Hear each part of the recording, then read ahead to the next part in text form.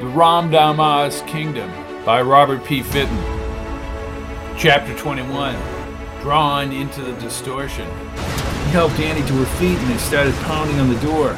Barrett ran up front, but Kellogg lingered, a dazed and bewildered expression on his face. The whole VIP area was covered with thick, choking smoke. There was no sign of life. Both men ran toward the front, flames visible through the smoke. Like a sputtering car, the SRT moved erratically through space. They had made it to the spiral staircase, the metal sizzling hot. Mesmer, his head bleeding, was spraying down the cabin as fast as he could. To his left, Commander Patterson had been blown out of his seat, and his body splattered against the wall. Williams had been killed by the scattering debris and lay motionless in his chair. "It wasn't supposed to do this," said Kellogg from the bottom of the stairs. "My God!" shouted Barrett as he started coughing. "I've got it under control," Mesmer yelled as he put out one of the last flames. "The air system is on. Reduce oxygen." "The fire is out. Bring back the proper levels," said the general as he moved into action. He went right over past some of the destroyed consoles and flipped the switches. "What the hell happened?" asked Barrett as he looked up at the smoldering mess. "I had just put in a course adjustment, very minor. I went up to get some coffee. Patterson put in the final coordinates, and I was in the pilot's galley, and the whole cabin just exploded in one big fireball." "Those people up top," said Barrett. "Moved upward. The doors were open," said Mesmer. "I left them open. I have to get up there." "What the hell's the ship's status, Colonel?" shouted Kellogg from the front. "I haven't checked anything," said Mesmer. "People are dead up there, General." "That's a fact, mister. Another fact is getting the ship under control," he said as they lurched forward again. "I'm going upstairs," said Barrett as he climbed the stairs. "Oh, Colonel," he said from the top, "if you can get a ship-wide audio and tell them we're going through a rough area, that's all. Put that on audio." "I understand," said Mesmer as he looked toward Patterson and closed his eyes. The smoke had cleared out of the VIP section. The scene was not good. Rothstein and Savard were sitting in the rear, oxygen masks to their faces. The whole front area had been singed by fire, and numerous bodies were lying around the room, pierced with flying debris. "Is it safe now?" yelled Rothstein, removing his mask. Yes, it's safe, Senator," replied Barrett as he climbed over the bodies. He rushed by them and closed the heavy metal hatchway. "What happened, Mr. Barrett?" asked Savard as he stood. "Looks like sabotage, Doctor. We're just lucky that most everyone had gone to the rear section." "I have an aide that's dead," shouted Rothstein. "3 reporters I've known for years," he said, almost crying as he looked down at the bodies. The thing was going too smoothly. I knew it. I wanted so much to talk up the whole space effort, and now you say the ship has been sabotaged. Let's just try and keep our heads. Now, if I can be of any assistance, Mr. Barrett." "Yes, I'm sure you can, Doctor," answered Barrett as they turned to the right.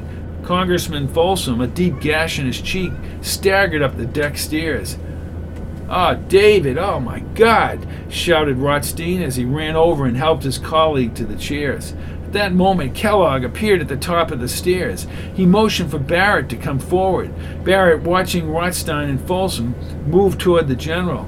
"I'd like to know what happened here, Matt." "The hell with that. We have to get rid of these bodies." "Oh, come on. They've been dead 10 minutes, and you..." "I've already opened up the tubes on the cabin floor. It's all clear below. Let's start moving them out." "We have to get this ship under control, and why hasn't Mesmer gone on the intercom?" "He's working on both ends of it right now. Get yourself together, Barrett. We've got things to do." McGee sat on the counter in the VIP gallery. There was only one exit, via the connecting tunnel, and that was electronically sealed.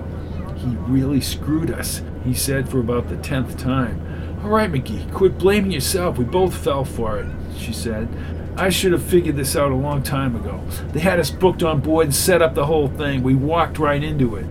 We have to get ourselves cleared." "Oh, I'd forget about that, Sunshine," he said, jumping down from the counter. He moved over to the electronic lock and started fidgeting. "I just wonder about staying alive. Getting the jump on Kellogg and Barrett is the key." You could see he doesn't trust Kellogg.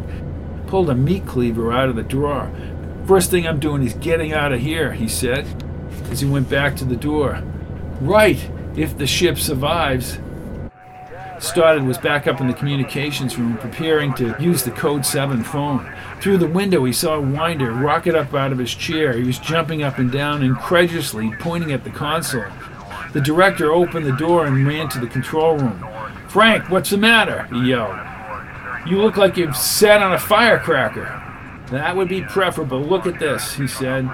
Stoddard looked at the tracking console. The SRT was diverting from its prescribed course. Add to that, all channels were out. "Oh my God," said Stoddard. The whole scenario was passing through his mind. Something had happened. Perhaps people had been hurt or dead. Maybe they were all dead. As he turned, Winder shouted and returned to the Code 7 phone. "Where the hell are you going, Walter?" asked Winder as everyone in the control room was getting improper readings.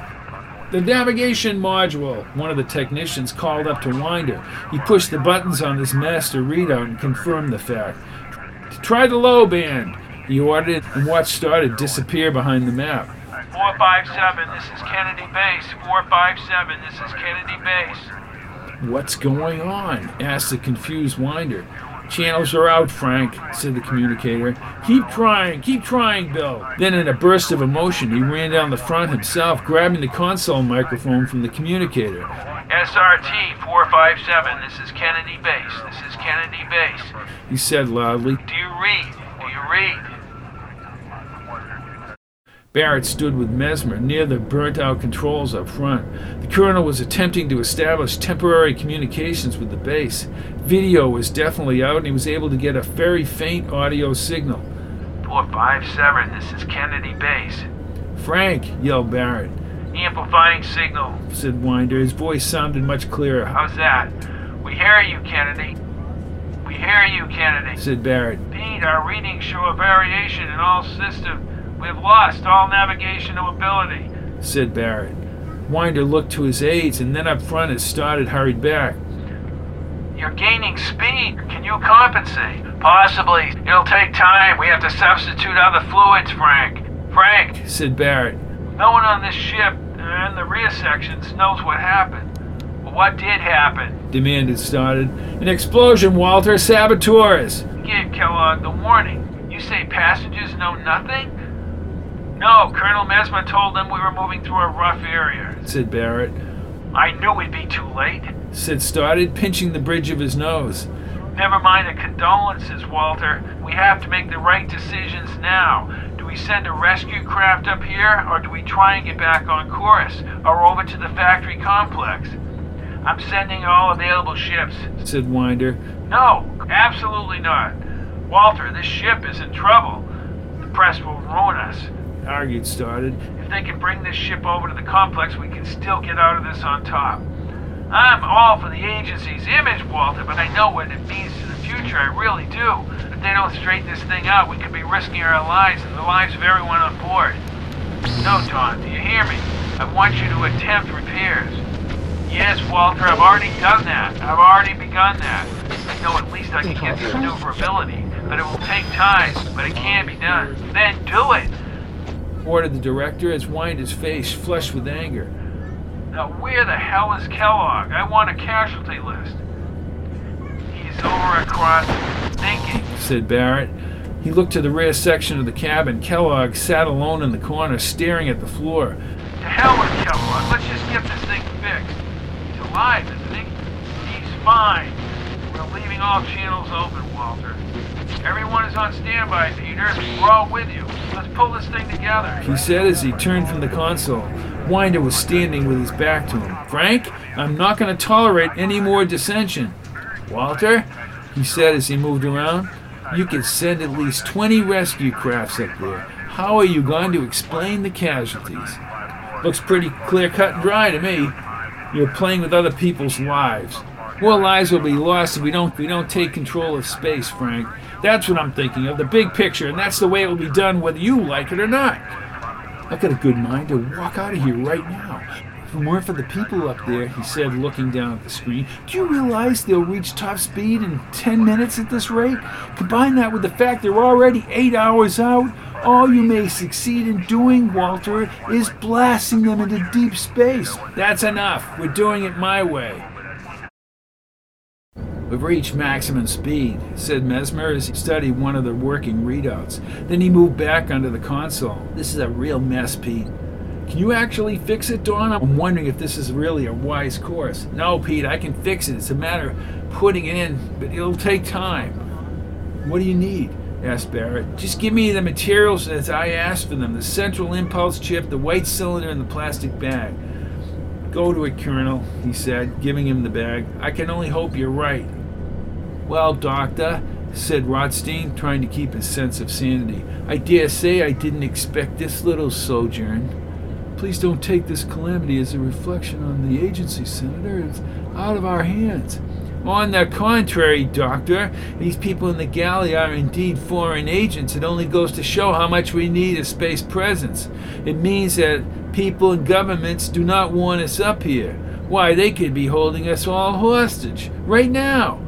If General Kellogg hadn't uncovered this, we never would have known they were spies. It would look as if the agency blew it," said Savard bluntly. "Exactly," he replied as he thought. "I deeply regret the loss of life. That young girl who died, my staff just hired her last month," he said, but Savard had wandered to the observation deck. "Doctor," he called.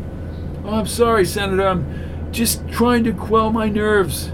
Yeah, once a stargazer, always a stargazer." "Yes, of course. Would you mind if I just stay down here? I need a few minutes alone." "Of course, sure. I understand. We'll talk later. I have to check on the congressman." Savard waited until Rothstein had left. Then he moved quickly toward the window. He turned off the bottom lights and looked out at the stars. His face was very pensive for a few seconds. Then it went blank. The doctor raised his hands to his temples and let them slowly drag down the side of his face. He clasped them all together, pressing his knuckles against the glass. A new awareness had come over him. Very far away and very faint was a thin green line twisting and winding like the branches of a river through the stars. Only a trained eye could understand the true meaning of that distant light. Savard unlocked his hands and pushed them against the window. To this great man of science, a man of values and calculations, the dramatic change had left him at a loss for any answers. McGee was still trying to open the galley door. After hours of effort, he managed to twist the covering off the control box. The rest was easy. With his knowledge, he had the door open in minutes. He took Annie's hand and they stepped into the tunnel. "We have to go right up to Barrett," he said. "I can't believe how that damn Kellogg set us up." "Well, we'll straighten it out," she said confidently. "God help you, Annie. You're starting to sound as crazy as me." "Then I do need help," she smiled as they came to the hatchway door, 3 feet thick and very tall. "Now what?" Maybe we can burrow through." "Pardon the suggestion, but you might try knocking," she said as she smiled and raised her brows. "Or pounding," replied McGee as he raised both fists and pummeled the hatchway. But no one inside could hear him. "We're up front next to the smoke glass doors, watching the repair work." "Swell. They could all be dead," said McGee, holding his pulsing hands, like hitting concrete. Barrett was on the ship-wide intercom. He could see them very clearly on the video, but kept his end of it closed down. "Pete, I want you to get back up front. Would you just mind telling us why they can't go up front? We've been listening to you babble for hours." "All I ask is you keep them occupied." "Something must be wrong," said his aide. "Nothing is wrong. Barrett out." "Not too convincing, Pete," said Mesmer. "I don't know how long you're going to be able to stall them." I know, he said, shaking his head.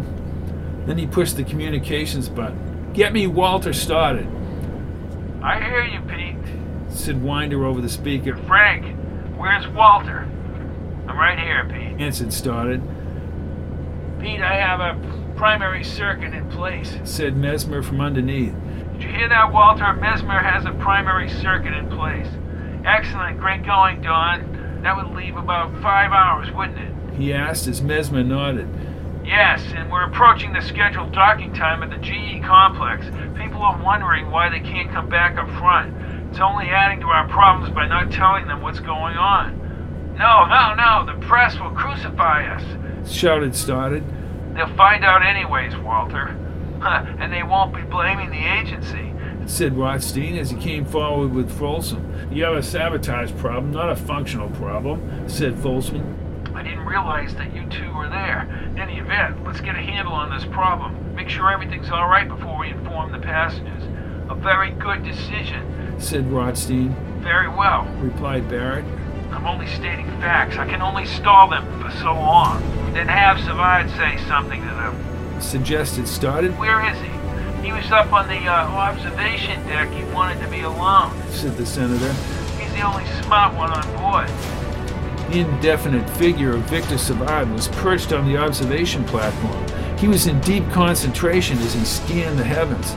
His mind was baffled, his soul racked with doubt, and his body chilled with the realization that he may have been totally imprecise in his calculations.